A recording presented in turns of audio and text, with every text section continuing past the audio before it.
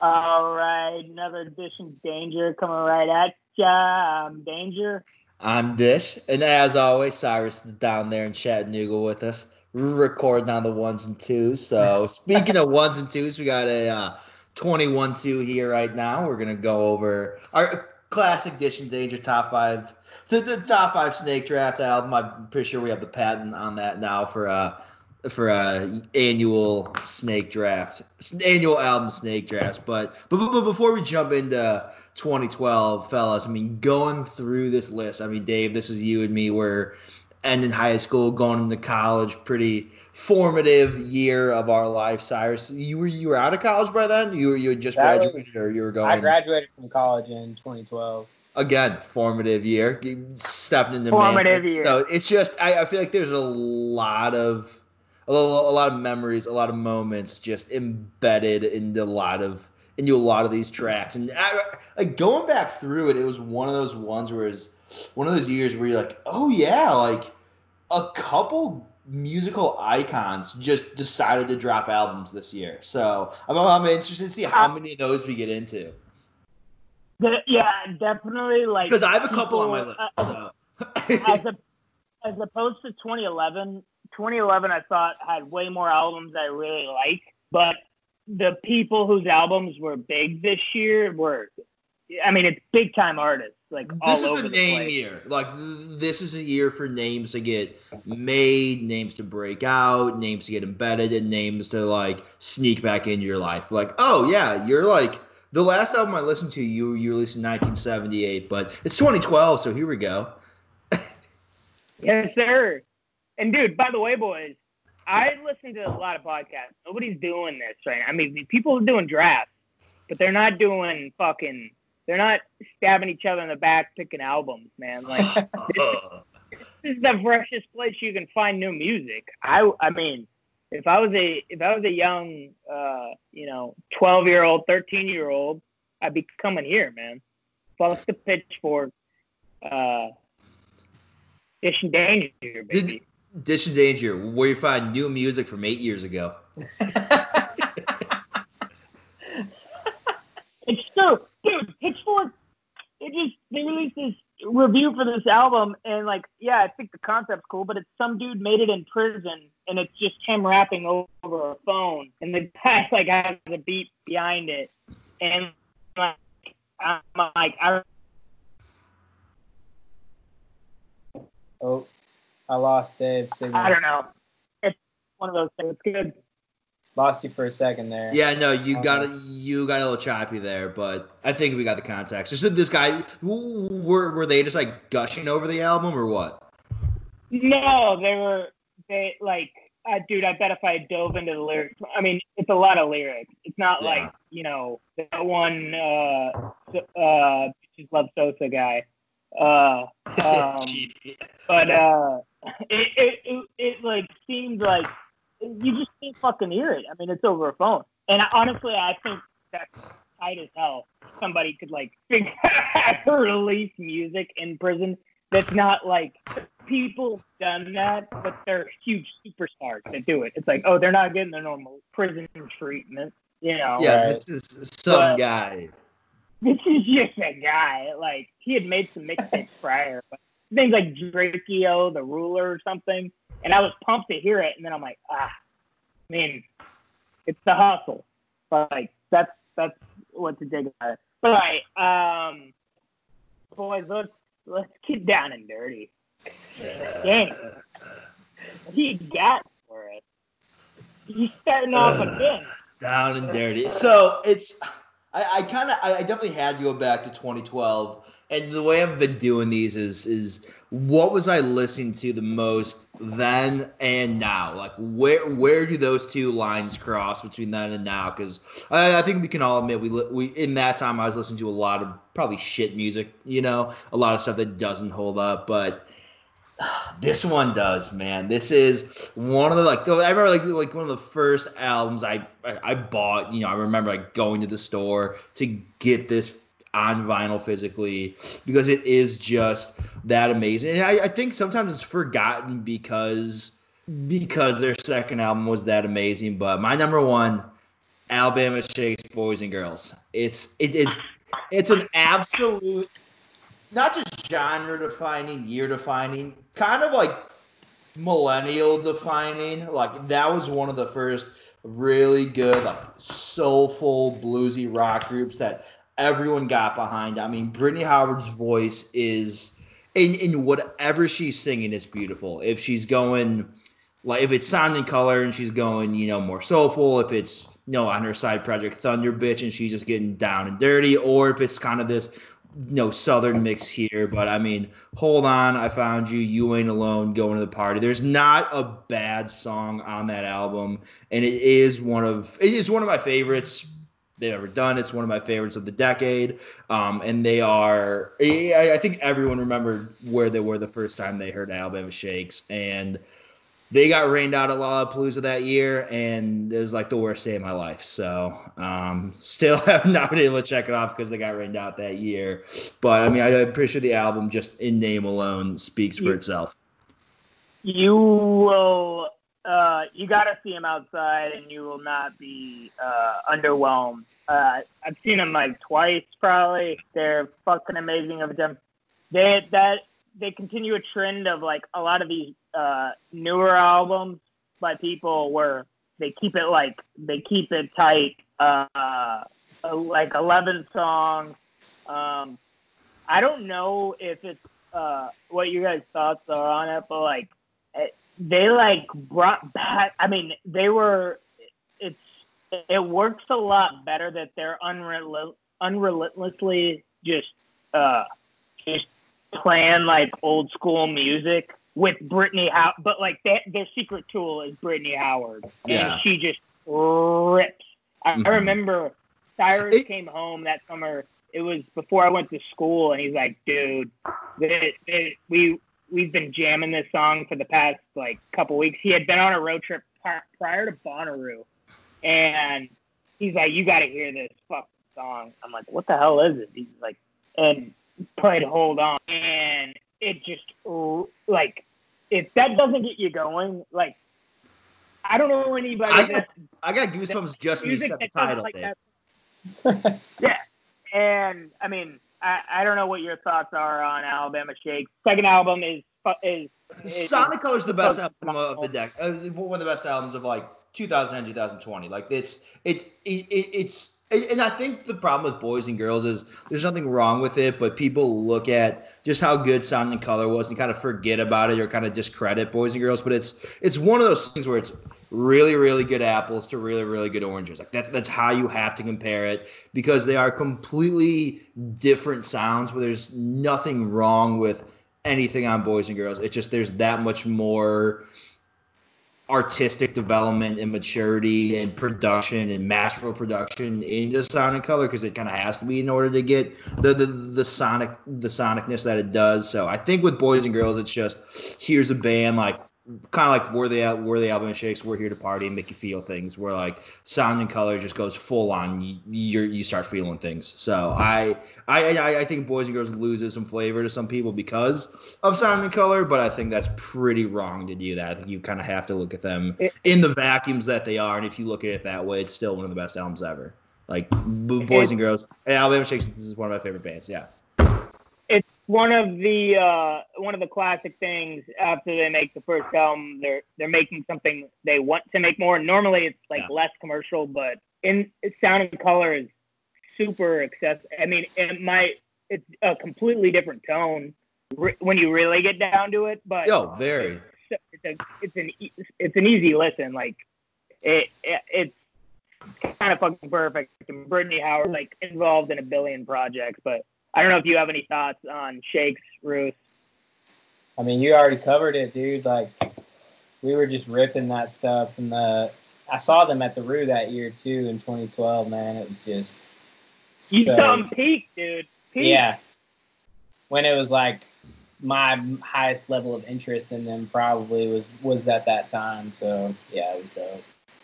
That would probably create, like, a peak where you're almost I don't know if you can top that. You listen to Hold On, you go see them, and like they're playing all the Boys and Girls. Like yeah, like that. to me, I would be like, all right, that is like, I don't know if I'll ever be able to appreciate them this much because it's that fucking good right then.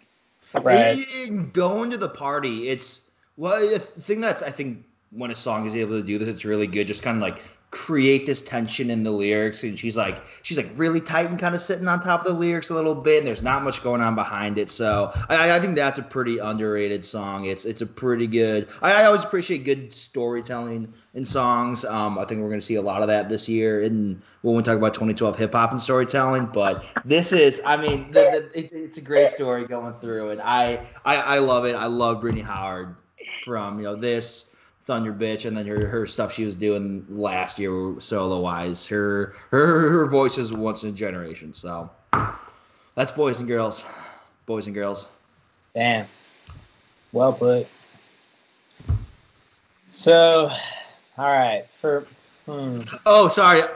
I'm going to interject a rule for this one. Only one Ty Segall album per contestant. So. I was actually thinking about that. I was like, man, through doing all these snake drafts, it's going to become clear that I only listen to like 5 or 6 bands. No, so I think as we've talked about each time, it's like the stuff that I was listening to at the time versus how much do I still listen to it, or things that I've only learned about now. I think, though, number one has got to be Tame Impala. Like, even though I took Inner Speaker for, I think we lost Dave. Unless I just blew his mind. No, he looks a little frozen right now. I'm here. You're I back. was like, yeah. I'm all in on that, baby. Lonerism fucking me. Watch Waves, bro. Watch Waves. We're gonna do a Waves episode. Like, we talked about the Animal Collective and the Frank Oceans. We've got like Tame Impala's.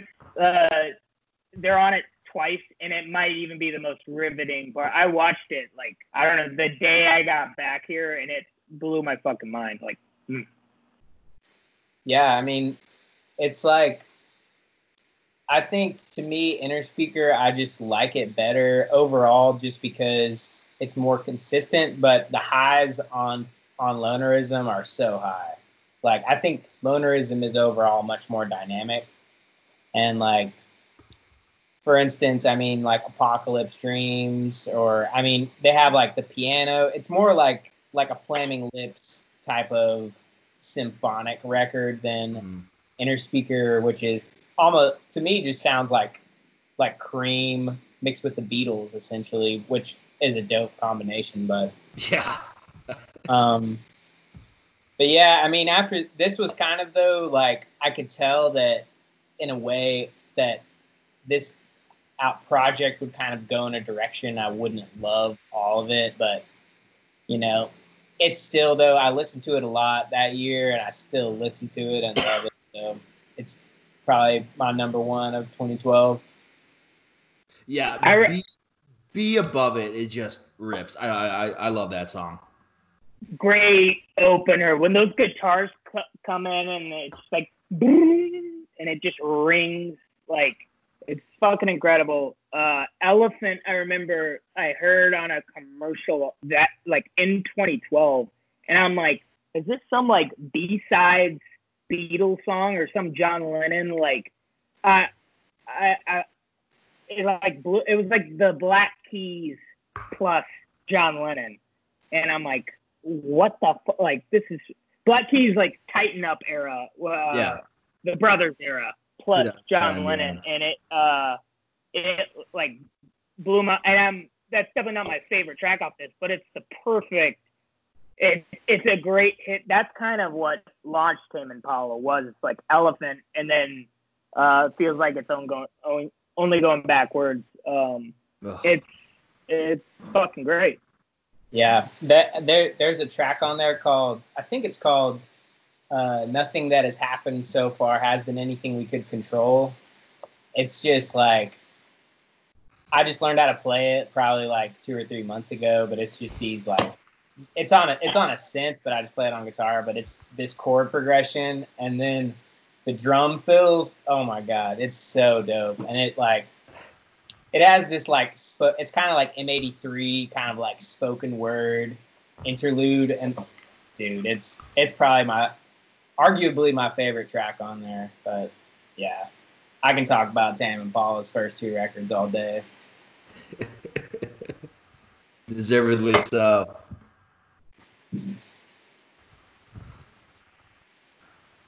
Alrighty, Dave froze up for a second here, but when he comes back, he'll hit us with his Am I back? 1-2 roundup over there. Yep. You're back now.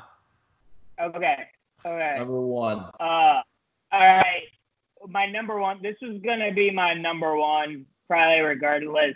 I wouldn't say it's what I would consider the best album of the year, but it's the album I listened to probably not the most that year, considering I didn't find it till like a few months into college. But I've listened to it more than any of these albums, especially in a fucking row, like all the tracks. And that'd be 1999, Joey Badass. All the beats are just so 90. Like I was about to throw a Joey Badass track on the Music League. Boom, back, like, because it's just so nice. I remember I found him one of the first times I was hanging in the Frank Pavilion with Frank Burris and Frank Kanaski, and he was playing Burris was playing From the Tomb, and I was like, holy shit, Frank, like, this is a cool song. Like, you normally don't play cool songs.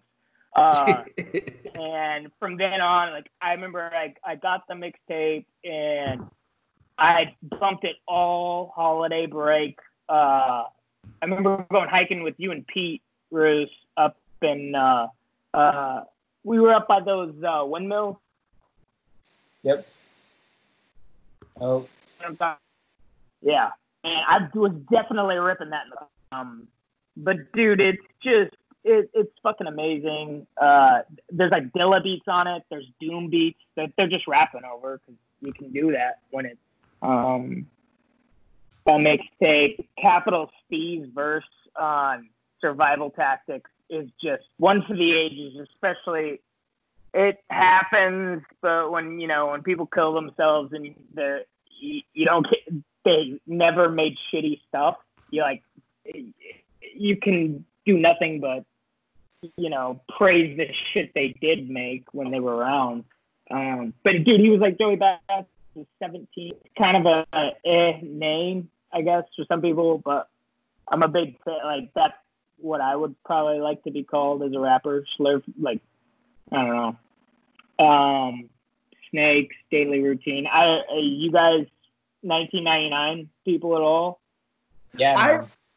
I'll be honest. I never listened to it like all the way through. I mean, Joey Badass is kind of a song by song guy for me, But I mean, I now that it's number 1 on this list, I got to give it a go through. I've never been anti him, but like, there's a couple songs I've like definitely bopped to before, and some other ones I might have been picking the wrong ones on YouTube in college. Like one day being like, like whatever with this guy, but I do think it's a name at this point I should just be like, I just let me listen to it now. It's like an hour-long album. Just let me listen to it for an hour. I got nothing better. Danny, all I'll tell you is I don't really listen to much of anything else. He's like, I listen to it and I kind of like it, but when his production value went up, the quality of the music to me goes down. He's a little louder and like rougher.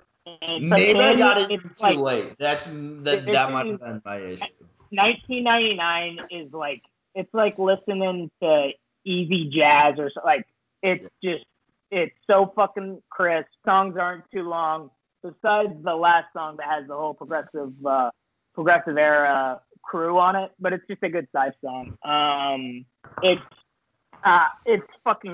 fantastic. Like, there's not anything on it I don't like. A nice Pinky in the Brain sample to all right, now World Domination. Like, so fucking great.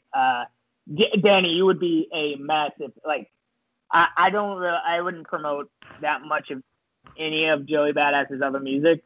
I'm not really that into it, but this one it's low key. Deserves it. Kind of it's headphone music, kind of. It's a good time. Sounds good. It's on the list. And now back to you, Dave, number 2. Oh, all right. Fuck. Man, these back to backs. You know, I'll go. I don't think anybody will take the other one. Hopefully, I'll go. Good Kid, Mad City, man. I mean, looking at that and Channel Orange, like those were always the 2 albums talked about the most that year, and I don't even know if it's really that close. I mean, Good Kid, Mad City is just fucking dope, top to bottom. It grabbed that freshman like party testosterone we had built up, pushed it to the right level. And it's like, oh, we're chilling with the lady. Oh, let's put it on this little Drake. What the hell is that one called? Bitch Don't Kill My Vibe. It's Poetic Justice. Sorry. Poetic Justice. Poetic Justice is the Drake one. Yeah. Like it's the one song I've ever heard because Kendrick steals the show from every single. Like I don't understand why people have Kendrick featured on their songs because he steals the show every time. But that is one song where he is upstaged, like and Kendrick's throwing his fastball, Drake's just throwing it even harder and painting the corners. It's fucking great. And then the best Kendrick song, in my opinion, ever is on that one, "Sing About Me." Not "I'm Dying of Thirst" necessarily, but "Sing About Me" just has that jazz guitar and piano, and it finishes the story of the album. And sometimes you forget that you're listening to the story. That's what I was saying earlier when I was saying storytelling in 2012. Yeah, that brings you back to the story. And I had always known, like, kind of that hip hop wasn't meant to, like, all the things you're saying aren't meant to necessarily be taken. Like, oftentimes, like, these horrific things some people say, it's like, this is like the mindset. It's not a good thing. We're not promoting it. We're letting people know that this is what some people think. And Kendrick is the first person that just molded, like, just pop, like, making shit popular and not losing any bit of creativity in the mix of all of it. I mean, it's fucking amazing. And maybe the best move, the best feature is actually a non-feature, and the fact that he got rid of Lady Gaga on "Bitch Don't Kill My Vibe" and did it himself. Like, doing it, I'm a Santa. Like, oh, we'll let him get back.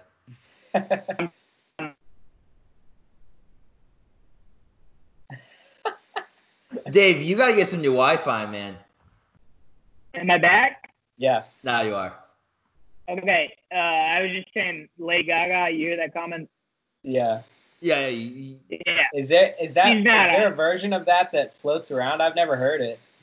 Yeah. There's one with her on it, and it's not nearly as good. I'm pretty sure there was some, like, there might have been, like, some feminist shit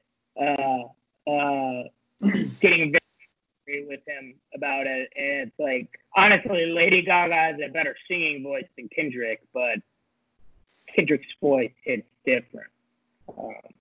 That's all I'll say.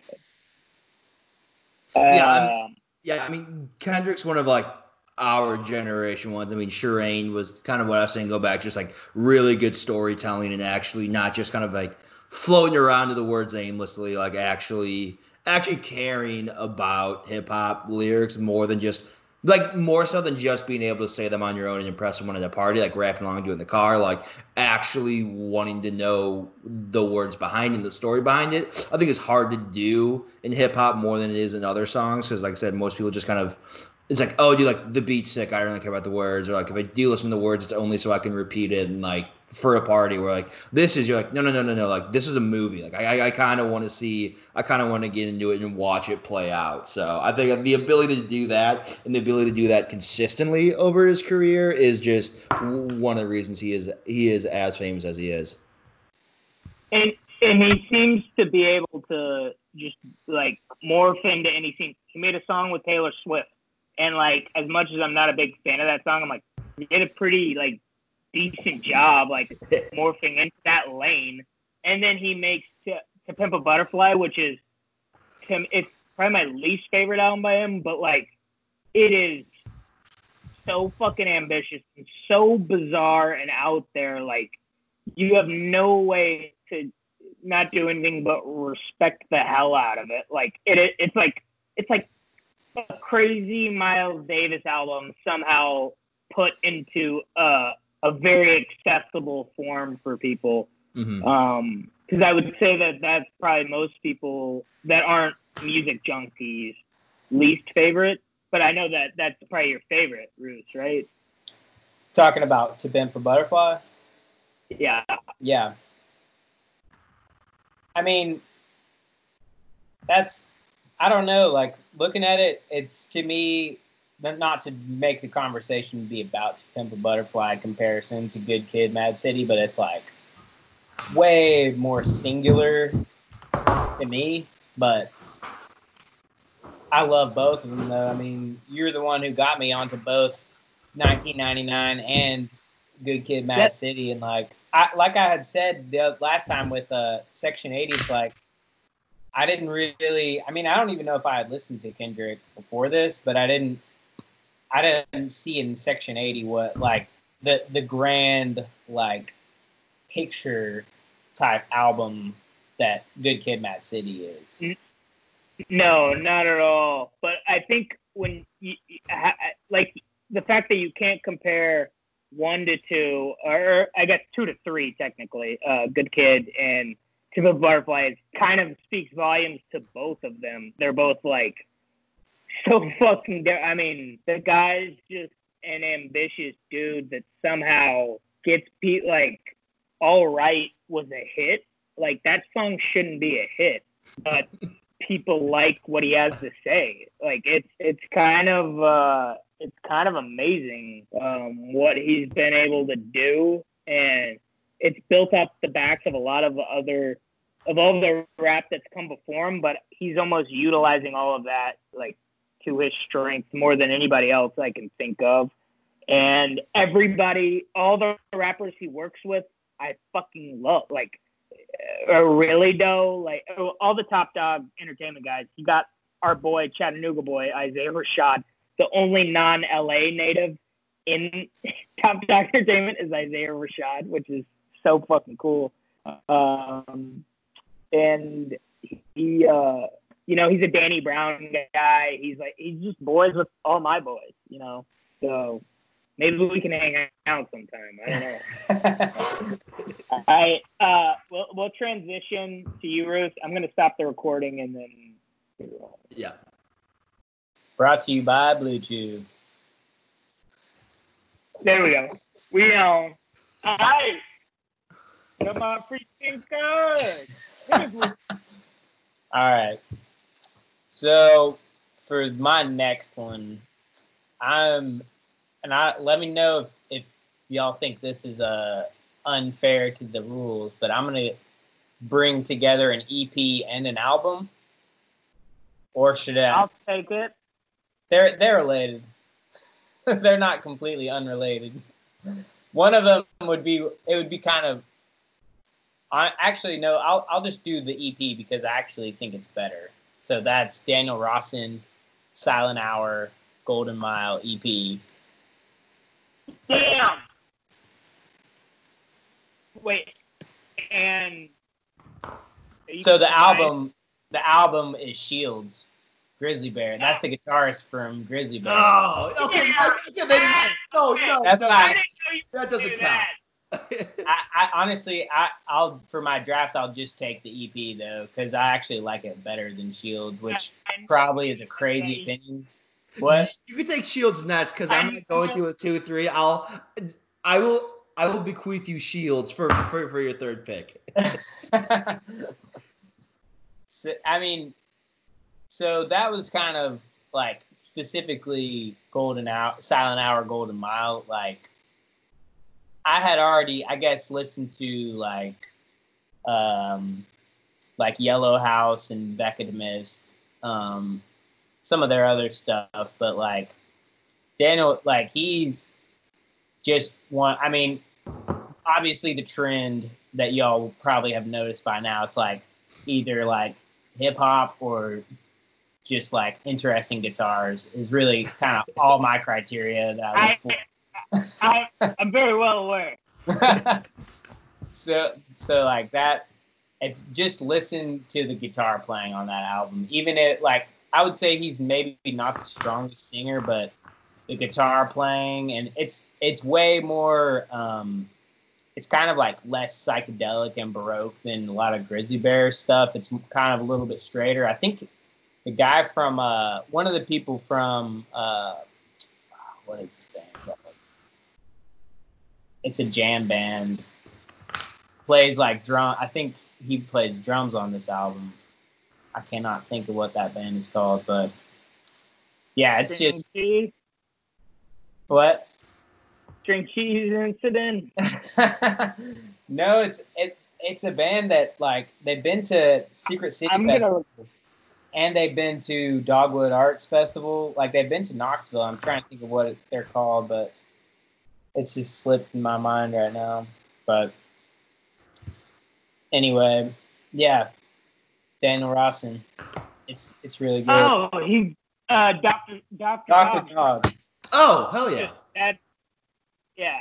Dude, it's some of his best, Daniel Rawson's like best guitar playing. Like I know exactly why you like it, and that's probably the only reason I would know this EP is because of you. So thank you for that. But it's it's incredible, and you like it allows you to also hear like how Grizzly Bear gets that sound. You know, it's like, oh, that's the Rawson side of the Grizzly Bear sound. And yeah, kudos to Dr. Dog. I'm gonna switch headphones to just regular speaker now because this is fucked up for me. All good. Probably gonna start echoing. Is it echoing? No, not too bad.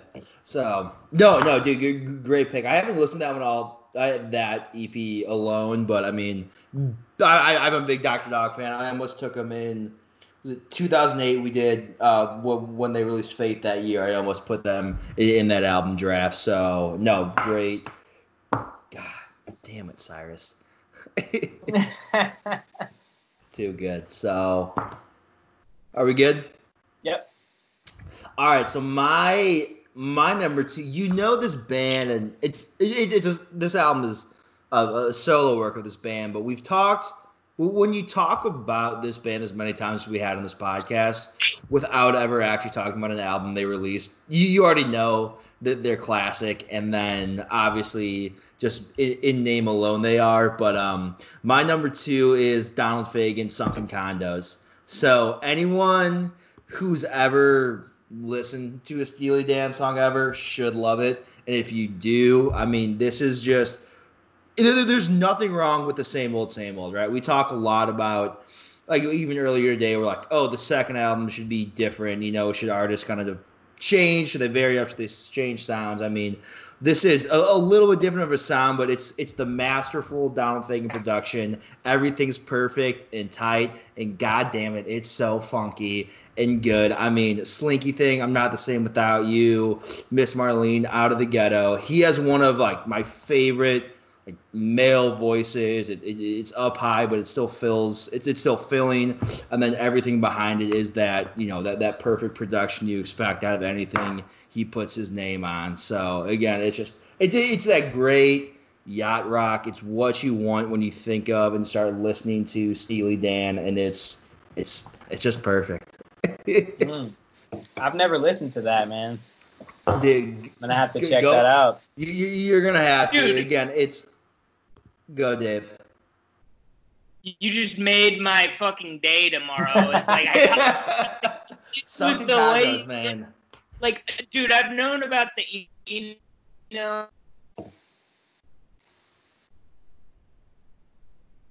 We lost him. Dove into it, but like we lost him for a sec. The last thing we just say was I've known about, and then you got a little scratchy. I've known about like the Eno and the David Byrne album for a while, but having like reinforcement to go back and see that. Because back then I was thinking, oh, I'm probably not gonna get this because it's made for like the guys that like these guys back in the day. But I love fucking Steely Dan, and I was just looking at this on the internet, and yeah, it's supposed to be a fucking great record, and I had no idea that this.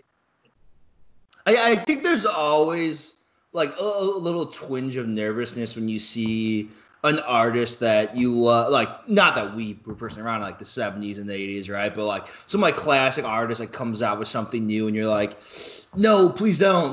Don't like Springsteen, don't ruin Darkness on the Edge of Town for me by doing something in 2020. Please. Like, yeah, I think there's always like, so there might be a little nervousness when that like came out in 2012. I mean, I started listening to it more in college when I got more into Steely Dan and just started digging through that whole spider web that Donald Fagen has. But yeah, this is, if you like Steely Dan, which I know everyone here does and all our listeners do, if you don't, just stop listening. I will lose your submission and click if you like. Have fun with that. I'm not going to take your blood listens if you don't like Steely Dan. So yeah, no, if you haven't listened to it, give it a chance. It's the bass, it's the drums, it's that like cool light funk that just kind of gets you through the day, and it's not that long either. It's like 9 songs, so breezy and easy, man. Like I have a feeling Rolling Stone aren't like the biggest Steely Dan people, but knowing how they sucked the dick of every person that made music in the 70s. They had Bruce Springsteen's Wrecking Ball as their number one. I guarantee their number one, yeah. Like, this album wasn't really good at all, but it's the 10th best album of the year because Donald Fagen made it. That's just how they fucking work. I can respect it. I guess if their audience is just old guys. But I'm pumped that I just found out about. Like, Bruce, did you know about this? No. I haven't, honestly. There's like it's kind of the same thing with, not with all art, like, but with Neil Young, for instance, where it's like, I would definitely call Neil Young one of my favorite artists, but he has albums in the 80s that I've never listened to. And like, same thing with like the very late Steely Dan albums I've never listened to. And I didn't know that he had made an album that year, but it's definitely on my radar now. Yeah, no, for sure. And like I said, no one's gonna listen to every album any artist's ever done. Like everyone's gonna miss some, and this is one that should not slip through the cracks. And the reason we're doing a quarantine podcast is to fill those cracks for all of us. So that's where we are, and just continuing that trend, going into number 3. Just another guy from back in the day coming out and just dropping a masterpiece on our heads is Locked Down by Dr. John. So I love New Orleans. I love everything about it. The city itself, the food, and if you're gonna like New Orleans, you have to like the music from it. If it's kind of club trad jazz, or if it is funk, even if it's bounce, everything coming out of that city kind of has this New Orleans flavor to it. And Dr. John is definitely, who R.I.P. just earlier this year, last year. It's just an absolute New Orleans legend. He's just a music legend for everything he's ever done. That's one of my favorite scenes from The Last Waltz is him doing Such a Night.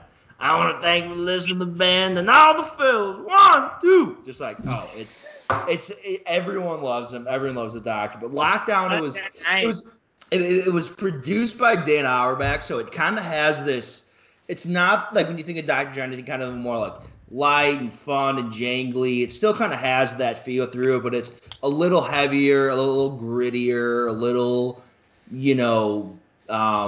Rubber Factory bluesier kind of thrown into it because it was produced by Dan Auerbach. But another one that just go in and listen it to. Just a lot of great jams. You obviously, if you don't like Dr. John, it's one of those ones where you're not gonna like it. But I love his voice and I love kind of just everything he does when it comes to music. It's because it's just his face just being weird on the cover of the album art's great too. But Lockdown, Revolution, Kingdom of Isness, and God Sure Good are kind of my favorite tracks off of it. So it has the New Orleans flavor with a little Black Keys grit and blues in it. So it's a perfect combo for listening.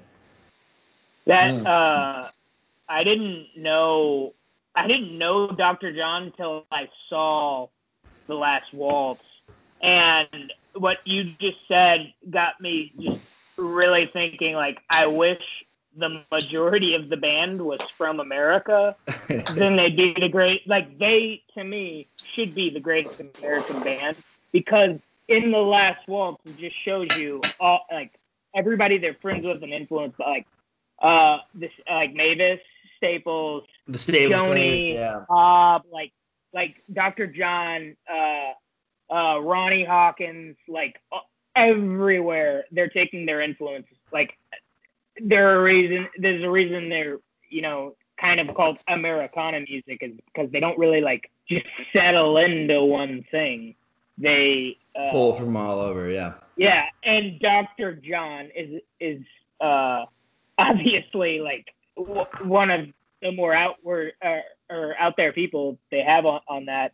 I saw this in my really intensive research that Dr. John released an album in 2012. I had not ever heard it before, and I wasn't gonna just try and listen to it to be like, oh yeah, because that's one of those things you gotta have lived to, But I'm glad somebody got it.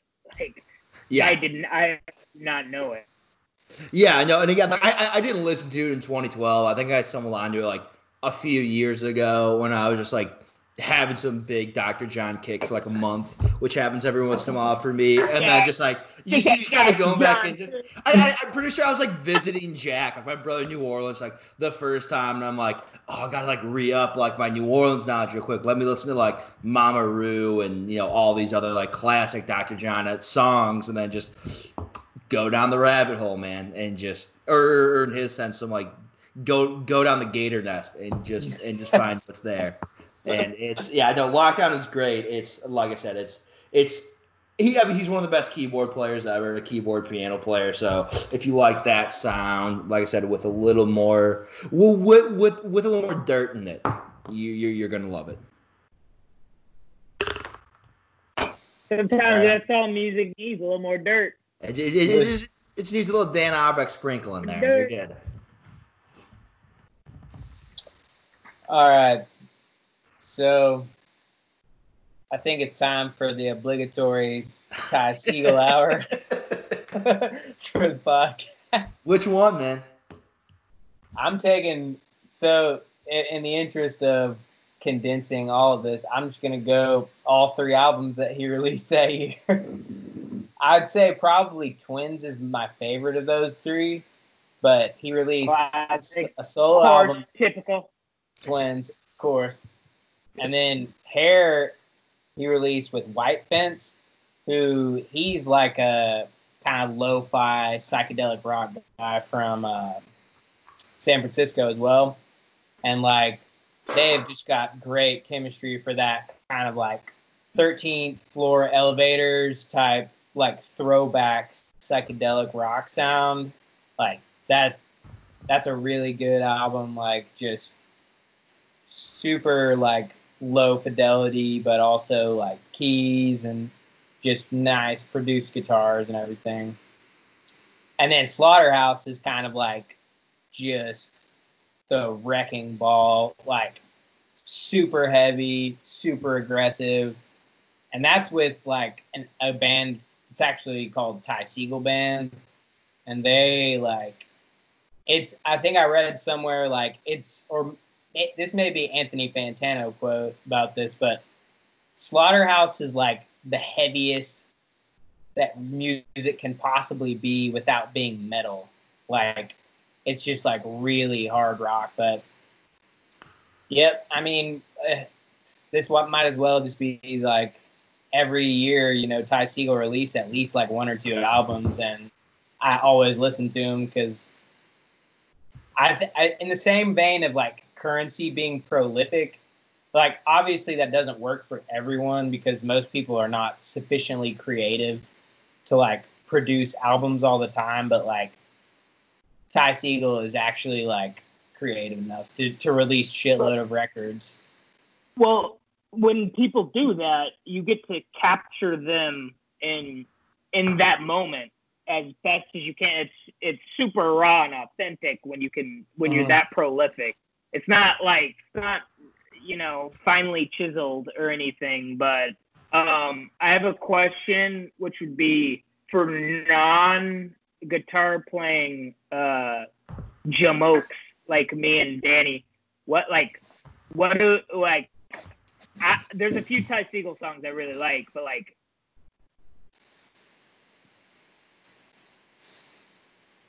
Did we lose Dave?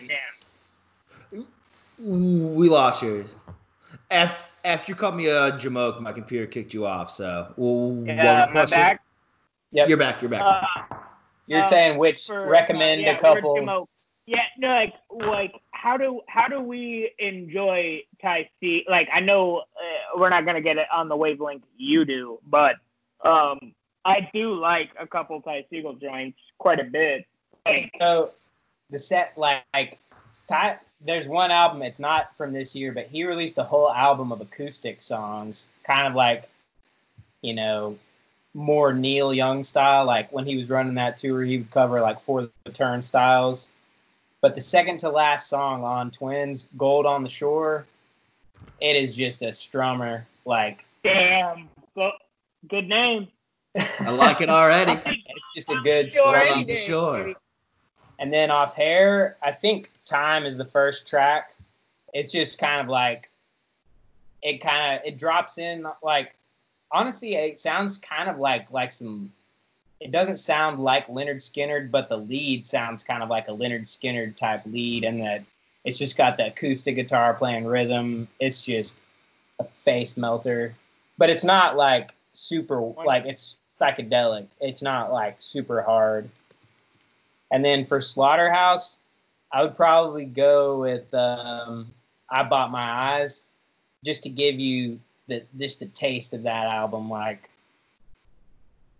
Because those three are pretty, like, different, just very different vibe. But those individual tracks are kind of representative, maybe. I mean, did just Slaughterhouse get, like, more shoegazery? Or you said it's, like, kind of quasi-metal. Is it kind of that, like, distorted My Bloody Valentine Loveless sound? Or, like, what? Like, how, is it more like that? Or am I just off on that? No. But so there's one track on that album called Fuzz War, and that is named for a fuzz pedal that is like shoegazer level crazy distortion. But I would say this album though overall is more like Black Sabbath than My Bloody Valentine. Like it's just like more punk than Black Sabbath, but like equally like hard. All right, well, I'm in it. I mean, if you guys don't like Ty Segall, it's all good. I just love his tunes and like I wish more people would listen to him. But then again, I don't really know. Maybe people do. One time move over near Danny, me and him are just gonna play FIFA, crush Ty Segall every day, get high. I can't wait, man. 2 weeks too far, man. Our life is just, we're not going to be able to be too good. All right.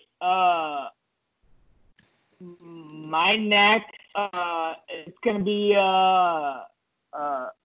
a rip-roaring, youthful album that I listened to quite a bit freshman year, especially the beginning of freshman year. And I never thought I would like anything like this. And when you hear the lyrics, they're so like spot on. You're thinking that it's not. It's almost. It's a cliche because it's true. But Celebration Rock, Japan Droid. Oh, God. Damn it. Dude, like, it's such a good album. Oh. Listening to it, it was It like was my number 4. I had heard a little bit of Japan Droid, and I never really like it didn't appeal to me. And then something about it had to have just been that age of my life. Like, it gets you fucking going. It makes you want to party, and but it also makes you like feel very human at the same time. For some reason, it's just got.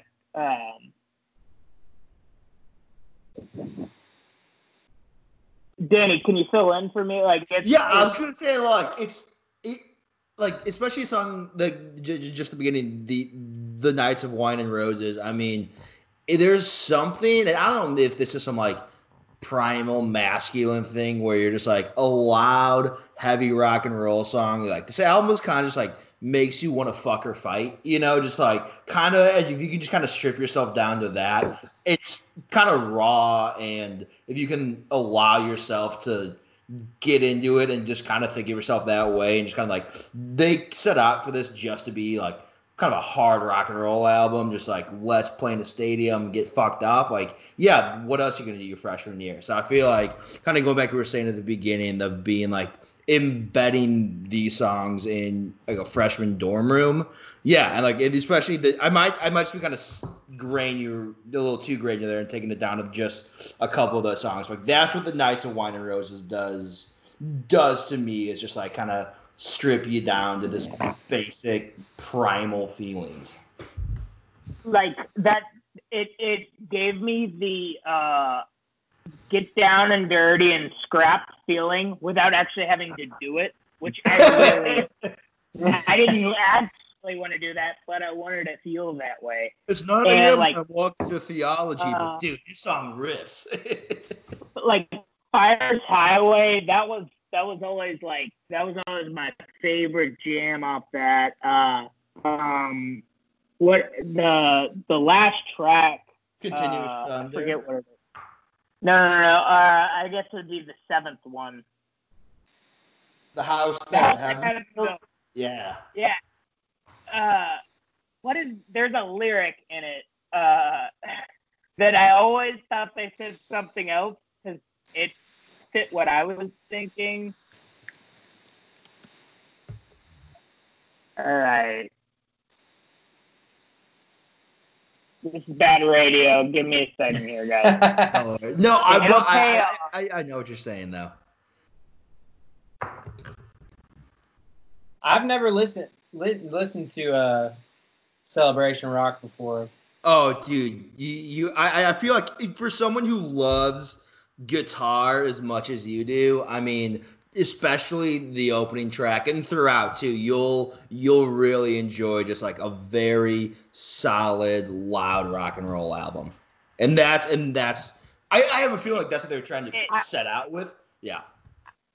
It's just youth, like the one of the lyrics in Younger is literally, this is like how it sounds. It's almost like Blink 182 lyrics. Like, remember the night you were already in bed, said fuck it, got up to drink with me instead. Like, it's so silly, but it's like, I love that. Like, it gets you going. It's spot on, but it's true. But this is the lyric that always killed me, that I like, and I was so sad when it wasn't actually what they said. The lyrics say, this is the hook on the house that haven't built. That's probably, that might be the biggest song off this album. I'm not sure. It's when they love you and they will. Tell them all they'll love in my shadow. And if they try to slow you down, tell them all to go to hell. I thought it was women love you and they will. Tell them all the love of my shadow. If they try to slow you down, tell them to go to hell. I was like, yeah. I am women trying to slow you down. I'm a freight train, motherfucker. Like, I am Rhino. Hear me roar.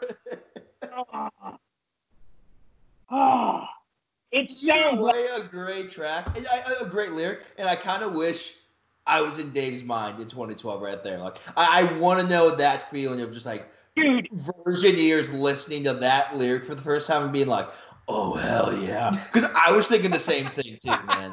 Like, it's so garage great. Like, it's women will crush me via.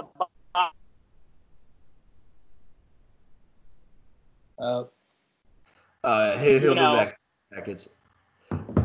You're back. But yeah, dude, great choice. Okay. Yeah, I would give Ruth. I would definitely give it, but like, make sure you're like drinking, and like, yeah, you know, I feel like it's rowdy music. Yeah, I it's feel like that's 182 in a very raw, garagey kind of form. It's great. If that makes sense. Not obviously not to dog on your pick, but one thing I recall from listening to Japan Droids in the past is like their music to me kind of lacks like psychedelia, which I'm not saying all music needs that, but what like the rock music that I like the most has some of that in it, in its DNA. But I'm definitely on my list right now, though. I think that's probably a sacrifice. They like definitely were like, okay, we need to keep this focused on this one thing, and like really, Blink 182. It's not like it sounds anything like Blink 182, but the emotions it invokes out of you is like an 18-year-old Blink 180. Blink 182 is more for like 13-year-olds. This is like much harder. It's just two guys, Right. They're just fucking ripping. It sounds sweaty. Like, these guys are sweaty. That's a great way to put it. It's sweaty. They are working their asses off. Like, that's what you know. Damn. I'm gonna pull the trigger on it. I'm gonna go. This is my favorite album by this artist. He's probably got my favorite swag in the world, not only with what he wears, but how he conducts himself. He's a funny motherfucker. Mac DeMarco, too. God. Right? The first fucking He just took him. Cooking up something good. You're fucking in. It's another one of those 11 song albums, tight, everything's good. I don't have like too much to say about it besides it's fucking great, and it's just a breezy summer afternoon type album, and the best part about him is chicks really like Mac DeMarco too. Always a plus. Yeah, man, that's that. I remember that's an album that like I read about and like listened to from like reading good things about it, and like Mac DeMarco, he's become one of those guys who I'll listen to anything he makes because off of the strength of his first two albums, I would say. Like, and I think all of his albums have been good, kind of some of them more wacky than others. You can always find shit you like on anything he's ever made, though. Yeah. Like, I need to hear whatever he's just made. Right. And it's not like he's definitely not like super innovative, but it like he's got that guitar tone that it's just unimpeachable how like perfect that his guitar tone is. Like that like phasey like sort of tone like for instance like on any of the songs on to have that tone, like cooking up something good, that flangey. I don't know what the effect is actually, but it all just sounds like it's been out in the sun for like maybe a little too long in the best way possible. But dude, I mean, I kind of understand because Chamber of Reflection kind of warps that whole thing you just said. Like if you're like I like some Mac and then Chamber of Reflection, because that is a fucking out there. So like that's probably the best song he's ever made. But yeah, I guess he's not like the most innovative, but like, dude, just one of those people that is doing everything they fucking want to do, and it makes their music better because you can easily tell they're doing everything they want. Dude, I saw Mac in Chattanooga like two or 3 years ago. It was just solo with like he had an acoustic guitar, a drum machine, and an electric guitar and a synth, and literally one of the best concerts I've ever seen. Like I mean, in a way, like he doesn't really like produce his vocals too much, and like he's actually able to reproduce the way the album sounds like very closely live, and like super good. Like it was just such a great show.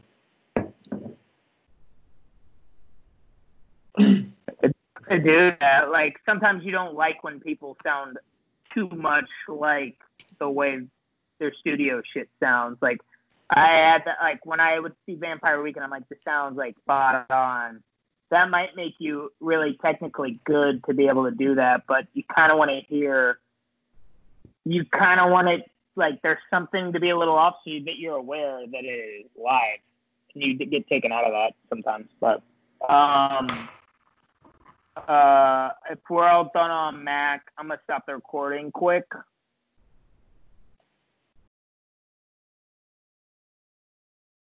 Hit it. Got it. All right, boys. So I think for the next one, I'm gonna go with, because I don't want to just be like the one-dimensional Tame Impala Ty Segall guy. So I'm gonna go with that Action Bronson Alchemist Project, Rare Chandeliers. Oh wait, which one? Rare Chandeliers. So he also has that Blue Chips from that year, but Rare Chandeliers though, which I think overall perhaps, I mean, Blue Chips I do love for sure, and I like especially just the album cover. I was looking at it today. It's just got Party Supplies like dunking with like a sampler in his hand. Dude, it's so dope.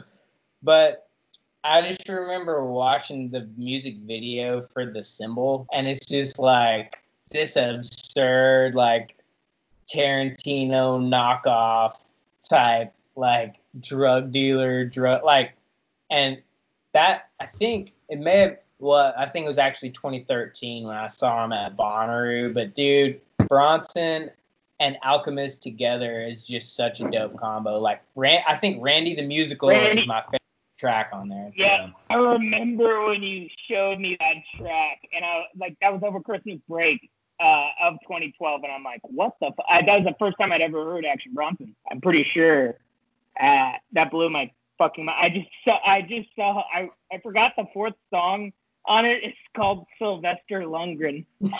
Like, dude, these two just like action movie stars. He's such a champ. Like he did a segment on Chris Long's podcast breaking down his top 5 favorite fight scenes. Like he just loves all that shit. Like, you know, Lundgren, you know, all the even the shitty guys. Like Action Bronson. Oh, King of Staten Island too. He's in that. If anybody wants to buy that on VOD, I did. But dude, he's also in The Irishman, so. Yeah, he's the coffin salesman in The Irishman. Yeah, I laughed in the theaters when he popped up in that movie. It was so funny. Really, the mixtape. I assume it's probably because of you, but this is the thing I've listened to most by Action Bronson. Like, he's a guy I have a bunch of tracks from, like, on random stuff because he has a lot of material. But like Big Body Bez on that intro. Like, I just remember I was kind of hook, line, sinker, and it's really because of Alchemist, and that's how a lot of these rappers go. It's like, who is, like, Freddie Gibbs is kind of like, it's like, oh, he's got the right producer. Now Freddie Gibbs always has the right producer because he's good enough to. But if the producer is right, these rappers it's just perfect for each other because they're not necessarily the most creative guys. They're just funny to listen to a bit. But if they got a good beat, you for all of it. Exactly. I mean, you can definitely look at Bronson's style in a way as being, I don't know, it's the eternal, like, critique that you and I talk about, Dave, that's like, do you have to be super original to make good music, or can you be, like, super solid, or weighing those things? Because I don't think, like in a lot of ways, comparing, like, Rare Chandeliers to Good Kid, Mad City is, like, kind of like an invalid comparison because, like, they're not even really trying. They're both of a genre, but not trying to accomplish a similar thing. But more often than not, Rare Chandeliers can. Oh. My end. You're good. We lost you. We got you back. Okay. What I was going to say is, more often than not, Rare Chandeliers can be played than Good Kid because it's not distracting. You're not going to get distracted by, all of the things going on. Right. Rare Chandeliers is a fucking great album to throw on anywhere in a lot of different settings. It's a Swiss Army. I mean, now that I'm thinking about it, it's kind of like they both are actually very cinematic, but in very different levels of, like, realism. Like, Good Kid, Mad City is, like, realistic. I mean, it's overdrawn and, like, overblown in a way, but, like, Rare Chandeliers is, like, pulp, like, fiction. Mm-hmm. Yeah, no, and I was thinking about that one, and also Blue Chips that year. There's just he and Alchemist do really good jobs with their samples at picking what they want and just going with it, and that's kind of always been kind of a good staple of his career is finding what he likes, no matter what it is. If it's something super old, or if it's Billy Joel or whatever, right? Like whatever the sample is, he's really good at taking it and just going with it. And he does have a good voice too. I think people look at him like a little more comically because he's just like this big dude who raps about food. But there's that kind of like gruffness and kind of big like huff and puff voice. I actually like listen to a lot. So I think everything he did that year. Obviously, you chose the better of the two. Speaking for both, but I think 2012 was a great year for him with Blue Chips too. Oh yeah. I mean, I guess what I like with overall, like, do you get Action Bronson without Ghostface Killah? I certainly don't think so, but I think he has his own, like, that's almost like equally a compliment to Ghostface Killah as far as, like, you have, like, such a great delivery style that, like, it can be like a subgenre of, like, Ghostface Killah knockoffs. Yeah, but homage. But you know what's better than, like, it's Anthony Bourdain and fucking Ghostface Killah and creating a kid. Like, I mean, he's fucking perfect. Like, his online persona is fucking hilarious. Like watching him and his boys going eating in like Amsterdam and shit. It's fantastic. He's like telling all these people like how to eat, like, you know, just his boys, because like he's like, you know, he came from the streets, but he knows fine dining. I mean, it's he's a phenomenon, and he's like perfect for this era of just, especially internet era. Like he's a gem of it. Yeah, and like in that combination of just like fine dining and streets, it's on like the chorus on Tan Leather, which was Blue Chips, but from having money on my mind to having money in my pocket, bone marrow roasted, spread it on the rosemary bread, lightly toasted, drizzle with the vinaigrette, stuffed Duchess, and it's pulling like a cigarette. Like there's some, I love that line. It's like dude, like roasted bone marrow on like a really good toast, like a rosemary toast is delicious, and so is pulling a blunt. Like getting like those two things together in one line is huge, and just key for kind of who he is, and just both those feelings of just really good fine dining and a blunt pulling like a cigarette. I mean, I don't know if that combo is beatable on a Friday night.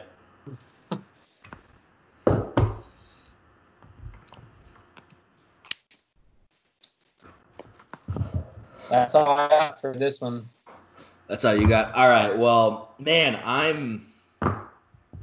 don't know what to do for number 4. I got a couple options here that have been kind of pulled away, and I guess I want to say there's a couple ones I feel like I want to say, but I might say for honorable mentions. But my number 4 is going to be Best Coast, The Only Place. I remember Pitchfork kind of shit on it for being kind of simple and easy, where Crazy for You was more of this kind of like quasi shoegaze style, very fuzzy, very kind of distorted. And this was and then I think what I like is kind of what was there. Obviously, like the lyrics, whatever, I know they said weren't great, but you know what I liked about it was kind of, it is a little more simple. But what it is, it might be a simpler sound, but it's tighter, it's cleaner, and it's better produced than what they had before, where Crazy for You is a little more fun and chaotic and all over the place, but you still kind of get that painful, lost love, emo ethos coming out of it, but just getting it in a cleaner set, I think is still good. You don't have to rely on reverb and fuzz and all that. So I know it's not like the best thing they ever did, and there's probably some other better like dream pop albums that came out last year. But if for just an album to listen to all the way through, like walking around, headphone stuff, and just kind of going with it, I love it. And like I said, I think it's one of those ones where the previous one almost drowns it out in a way, kind of like what opposite we were talking about with Alabama Shakes. But I think the album is still really good. You know, like I said, masterfully produced, clean, easy going all the way through, good transitions. It's one that I think deserves a little more credit than people gave it for. Dude, I 100% agree, because it's like it got penalized because they had a production value and they made something they wanted to fucking make. Like, why is that? It's bullshit. It's not that different from other things they made. Yeah, maybe a little less like chaotic, like you were saying, but maybe some people don't want chaotic. Like I just remember liking it a lot. And when you look back at all these records, like, I don't know about you guys, but like I saw like Teen Dream Bloom, and I'm like, I remember enjoying that, but I'm not interested. Like, if I want to like not pay attention and like maybe like read a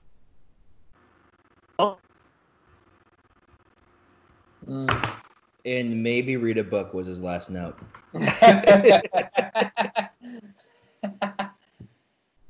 I wonder if his recording is catching like him lagging and us on the video regular. I hope so, because I feel like he's got a pretty good a pretty good diatribe what we're missing right now. This is one of his longer skips. Dude, Dave, pay for some good internet, man. Dude, it's the building internet, man. I don't have a choice. What I was saying. The last thing we heard just was like space out and read a book. Yeah. You were talking about Beach House. And this is like something I want to go back and revisit. Like a lot of this shit, I'm like, I kind of know what the fuck it is. It's not like that interesting, you know. Like I don't know. Best Coast is not quite like that because it definitely feels like it. I feel like I grew up with that much more than a lot of this other shit. It's not like they got big as I was like getting into music. Yeah, and like I said, there's the one I just said. No, the only place, and even the one I'm going to say next, like someone walking down the street would be like, "Wow, really? You didn't say like Bloom and Coexist for your 4 and 5?" Like, no, because I'm not listing the 5 best, objectively best, commercially best albums that came out last year. I'm listing like basically 5 of my favorite, you know, and yeah, there's obviously a lot of good production in that. That's why I'm going to listen to it. And like, there's nothing wrong with this, and it's easy. I like it. It's tight. It's clean and concise, and it does show kind of that next step from just kind of being where Crazy for You was crazy. It was a little all over the place and sometimes, and that's great when that's the whole sound. If that's the sound you're going for on the album, fucking go for it. Where they kind of went a little opposite, and they went a little softer and cleaner, but still kind of pushed through that I just got dumped ethos vibe through it, which is great, and that's why I like it.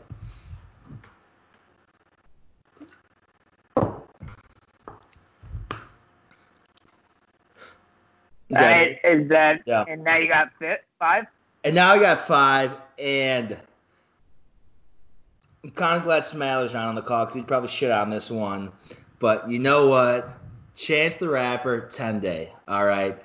It's necessary to talk about on this podcast. And not just because I'm some kid who grew up in Chicago and I'm some White Sox fan too, but it actually is really good and really cool when it came out because you're like, this is a kid my age. He went to a high school 2 miles away from my high school, if that. You know, he went to Jones. He's been doing stuff with kids. Like, I first heard him getting featured on Kids These Days stuff and doing stuff with Vic Mensa. He pulls Vic Mensa into Family and some other stuff. I think that might be the only one he's on, but like that song Family. But this is actually, you can tell he's just a really talented kid on this one because there are some times where he has like a couple lines and a couple verses where you're like, oh, okay, like whatever. Like that's some like 17, 18-year-old kid writing down lyrics. And then some other times where it's really good and a lot of really good production. I mean, Windows is a great song, 4,000 minutes, 22 offs, even like Hey Ma at the end. And then, like I said, Family is probably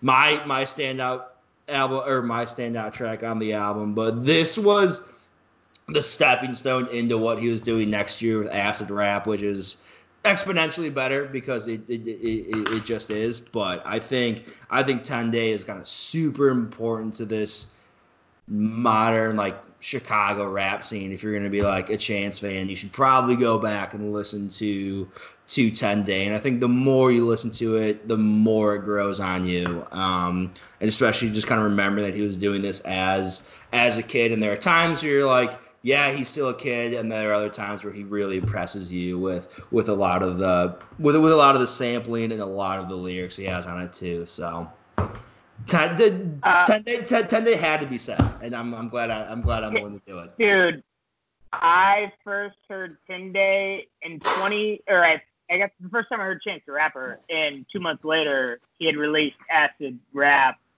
because I heard it in San Francisco with I forget Konecki's buddy. I just remember his stepmother coming down and yelling at us for drinking 40s on a Sunday night, and me and Frank were like, Spring break.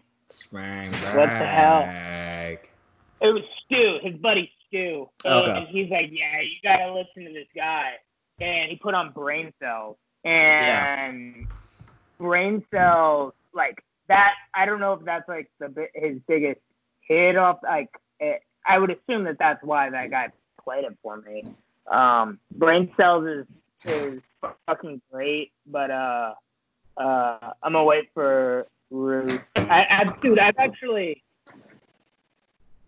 Roost. I've been playing I was playing a couple songs at Pin Day before we left, like Brain Cells and Nostalgia. And Nostalgia, man, like I don't know how to think of these things critically. The beat to Nostalgia is just so fucking fantastic. It's got that flute sample in it, like a low key. I just remember he says something about here. He's speaking like a child the whole time, and he says something about like we lose best friends like every day. We like to think it's like a game of hide and go seek, and he says it in this childish way. And like the first few times, I never caught what he was saying, and he's just like, it's like we playing a lifelong game of hide and go seek. Yeah. Literally, like you might not find out. It's the same song where like. You. Yeah, it's the same song where he starts off with like, I still got orange and white cassette tapes, like Rugrats VCR, like or Rugrats VHS as he's talking about. Like, yeah, it's. He's a guy that longs for. You can hear it in a lot of his raps. He longs for childhood. Like it's the same thing really? On even on Coloring Book. I forgot the song. I forgot what song it was. It was like. Socks on concrete, Jolly Rancher kid, just like kids running around over the summer, and again, yeah, Summer Friends Don't Stay, yeah, that one. But again, and that song and a lot of other ones, yeah, it just kind of invokes this love of nostalgia and like being 7 years old and running around during summer, and then also like growing up on 79th Street, where you have friends die every year, like And it's not, you're kind of pushing that end of it when you look into it over this kind of a nostalgic, airy, dreamy sound, and you actually get into what's going on in the lyrics. You're like, oh, holy shit, So and yeah, I mean, obviously he's grown into this enigma now, and I'm happy that he was able to do it with like these stepping stones that even through Coloring Book, you can see he didn't really stray away from at all of the sound and the messages he's been pushing through. Yeah, I mean, he made a better gospel album than Kanye did, essentially. He's like, I'm actually gonna make a coloring or a gospel album without like talking about like bleaching assholes and shit. Like, it's like, dude, also, like, Kanye, you're fine. His verse on Ultralight Beam is amazing. Yeah. It's one of the best things off that album. Yes, it might be the best. I just one more note on two more notes. No, Sam would not be upset with the 10 day. He would only be upset with the big day. Okay. Anything positive about the big day. I'm sure he loves 10 day. I understand that. I actually understand that criticism. I'll give him that one. I didn't love it, but I wasn't gonna. I wasn't about to shit on it, but I wasn't about to praise it either. I'm still taking Coloring Book 10 day or Coloring Book Astro 10 day by a mile over a big day. My issue is with them and their shit talking of they shit talk him rather than just the album. They're like, nah, he's a bitch now. I'm like, dude, just because you didn't like the album, like, give it a break. Do you remember the second track on it with the singer from Death Cab for Cutie? Great fucking vibe. Like, if you're out and about, especially in the city, like, if you're, like, out in Lincoln Park, like, a little frisbee around, chasing them up around. I mean, that's a great fucking track. But yeah, no, I understand. Chance is the man, and he's very Chicago, and I can't believe him and Joey Badass both were they're like the same fucking, like both in high school. That they both graduated in 2013, and they made fucking bangers, man. Like, good crop. good freshman crop coming in. I'm pretty sure they were probably on the same like double XL cover together that year for like the freshmen coming out, which yeah, big time.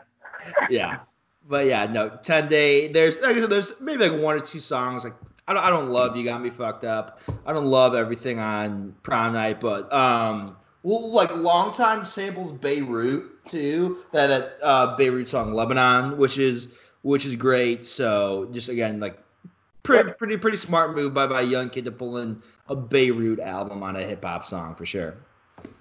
Some other rapper has a Beirut thing. I think it's like Lupe. It's like, is it? Oh, Beirut, we kind of rap over this and get like the indie crowd in. Yeah. But it's like, dude. This is for the suburban kids. There he goes. But yeah, 10 Day is how we're going to start off number 5. We got you. You're back. Got it. All right. All right, Danny, I'll come over next time. I'm sorry. So, I was thinking about a certain album, but if I had chosen this, then 3 of the people from my 2010 snake draft would have been on this one as well. So I'm not going Till to the night comes. I'm not going to choose Flying Lotus on this. I'm going to go instead for Edward Sharp. Oh. That was almost on my list, man. I'm so glad you. Because in a way, like in 2012, I would say was like, in some ways, like I want to say like the peak of my cynicism of like music like this. Like I was not into this type of band at all, but like, man, when you like.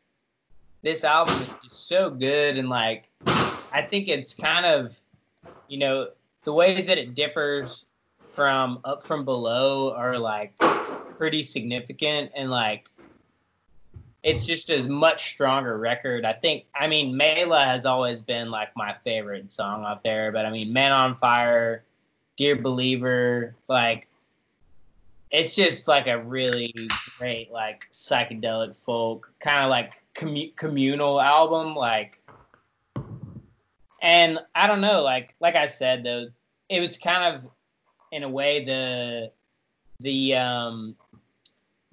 expectation that I wouldn't like an album like this, and the fact that I actually really did, that lends itself favorably to my like how I recall this album. It's losing that cynicism of like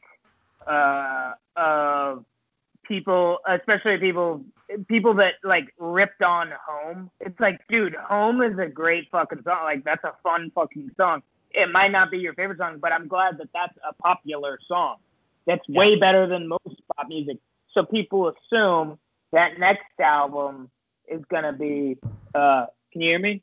Yeah. Yeah. Okay. One of my speakers went out. I'm just gonna. Am I gone? Yeah, we got you. Okay. It's almost like the MGMT jump from their Oracular Spectacular to Congratulations. People like kind of are dismissive, and then they're like, wait, this isn't what we thought we were gonna get. It's like. Although I was a little more excited because I thought 40 Day Dream was on this album. Dude, 40 Day Dream is their best song. I actually just went back and double checked. I'm like, please be on here. And I'm like, oh, wait, it's on.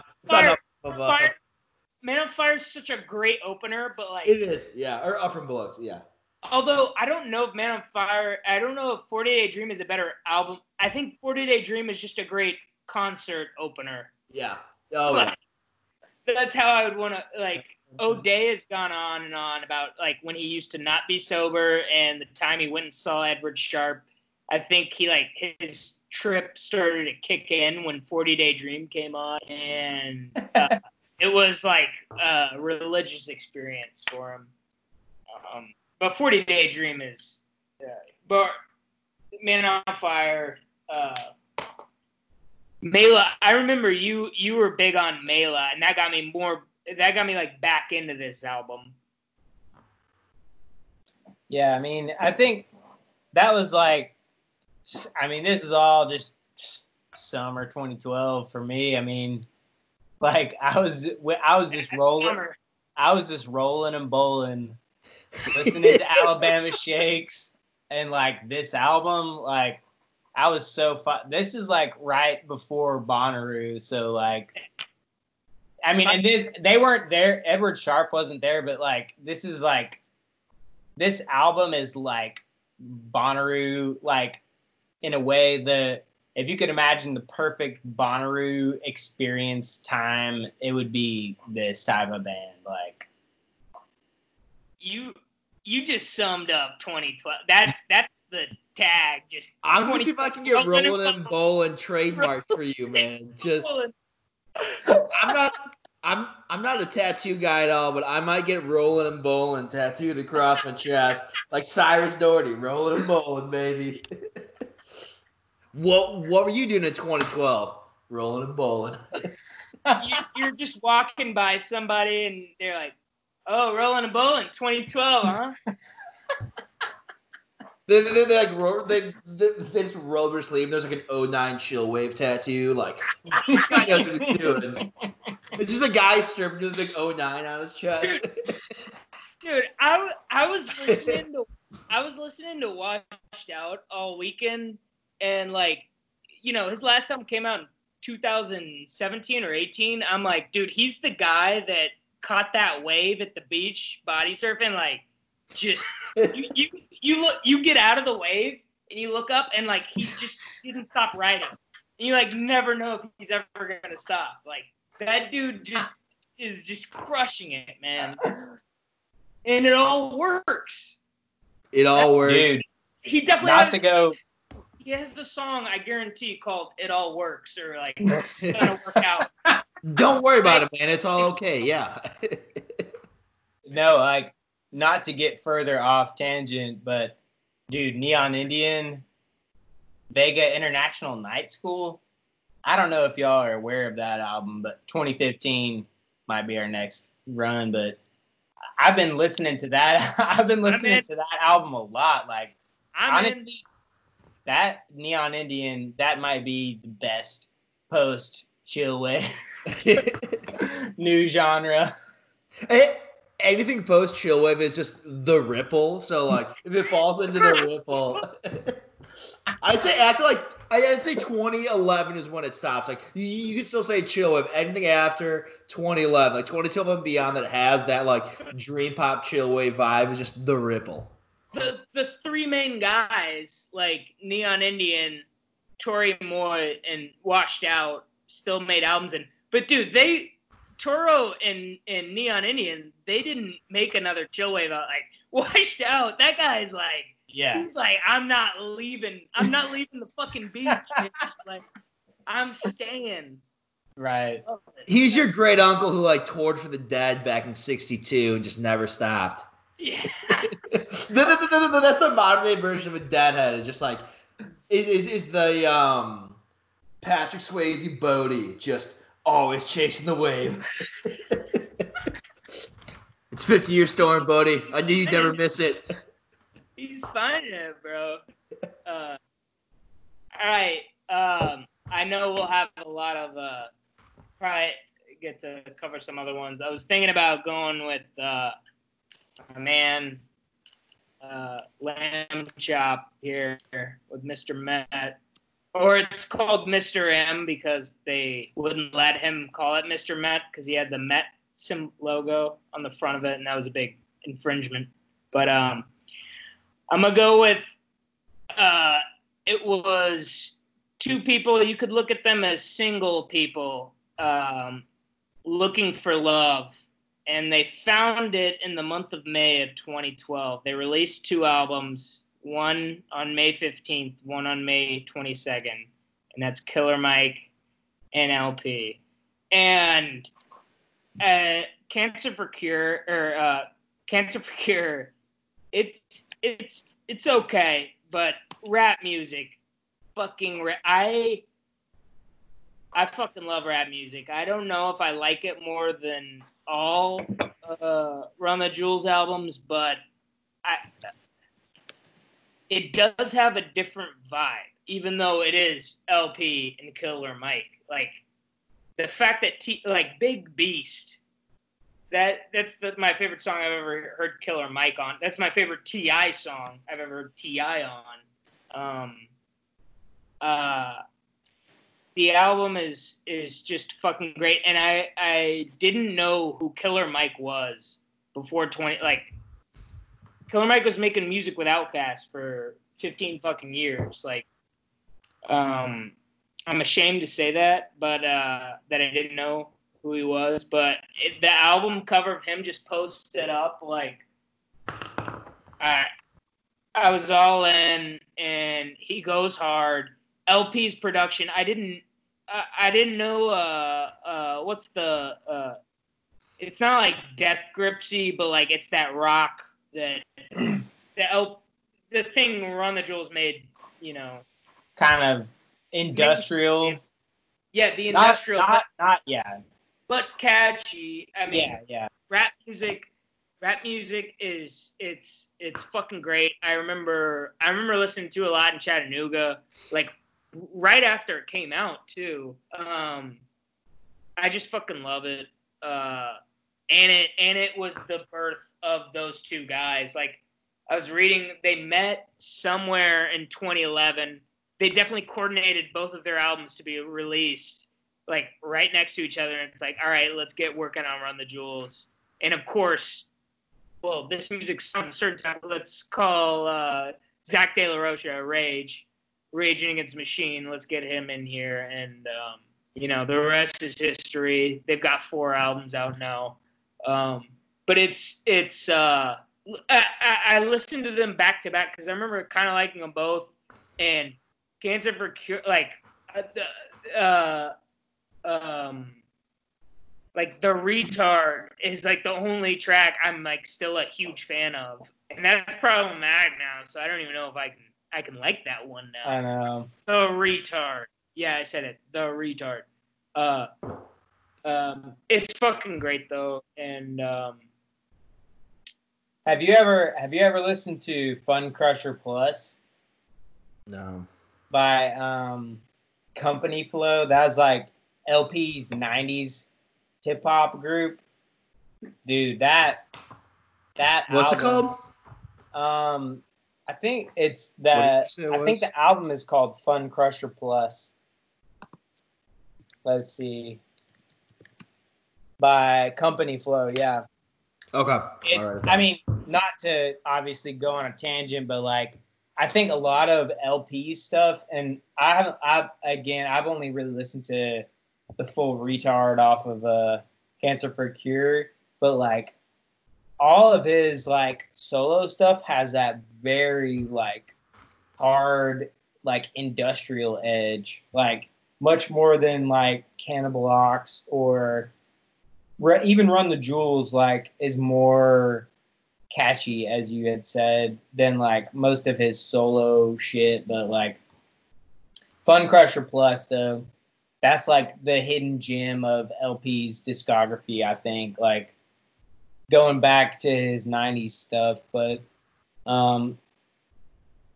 yeah, I mean, Killer Mike, like rap music, and those are some good albums. Like that was really the genesis of Run the Jewels, like realistically.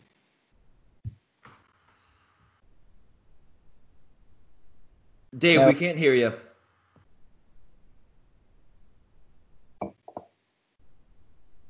hear me now. Yep. Good. I just listened to it, and I'd never heard anything quite like it. Not like when I say that, I'm not saying it was like mind blown, like they were playing, you know, Stairway to Heaven or, you know, the first time I heard Freebird, but it was just fucking different. It was like Yeezus was kind of the same way, but I kind of was like, this is a little derivative maybe of that vibe I'm talking about right now. But it's like punk, like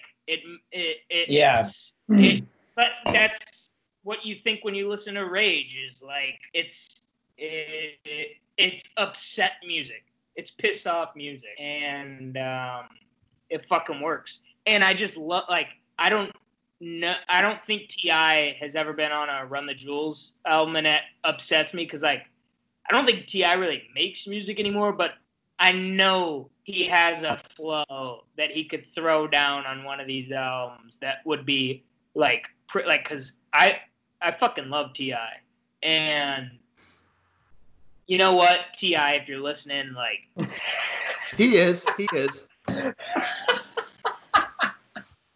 I know you and Killer Mike got way bigger. You got big issues you're dealing with in Atlanta, and I support everything you guys fucking do. Fuck all the naysayers saying you sold out and you're not who you said you were. You guys are about community, and the community needs you to record just one track. One track, baby. That's all I gotta say. That's it for my 5. I guess we rounded them all up, boys. I'm proud of all you guys. We did not mention Channel Orange. We did not mention Channel Orange, Bloom, or Coexist, which, by the way, not that there's anything wrong with any of those 3. Kind of glad, though, that we did it. Kind of glad we got a little more personal with it on this one. I mean, and that's Edition Danger Day way. No. You got our minds and our hearts at the same time, baby.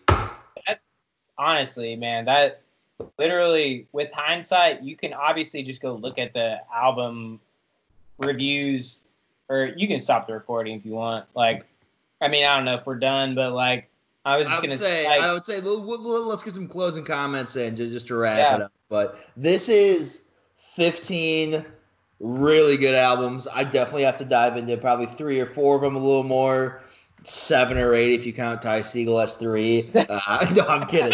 But no, I mean, like I said, I'm glad we didn't just look at anything Pitchfork gave over an 8, because I was looking at them again, the only Best Coast the only place they gave a 6 point something low, and I was like, fuck you guys, I really like this one, and I'm gonna say it. I'm going with it, and that's Edition Danger and Cyrus way right there.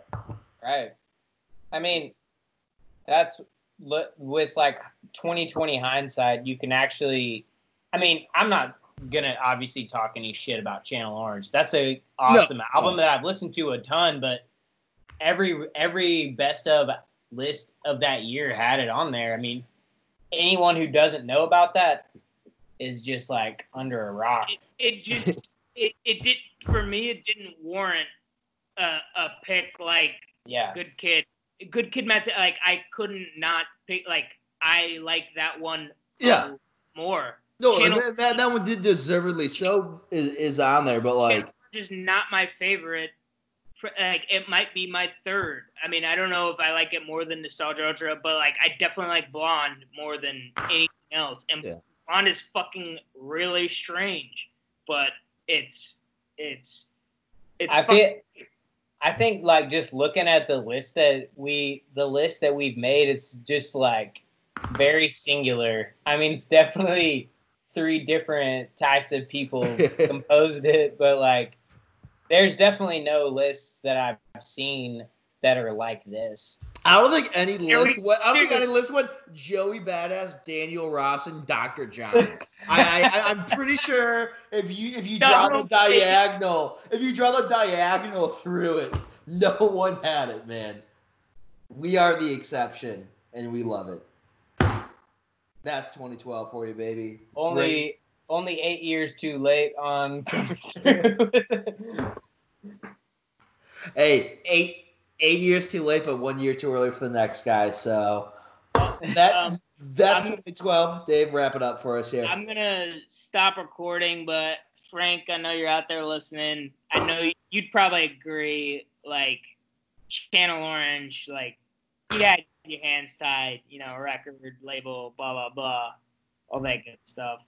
There were a lot of babies made to pyramids, yeah, but still give me Siegfried every day and Blonde every day. Yeah, agreed. All right, we're out on the recording. All right, much peace, love. Stay Sammy deep. Sosa. Stay deep.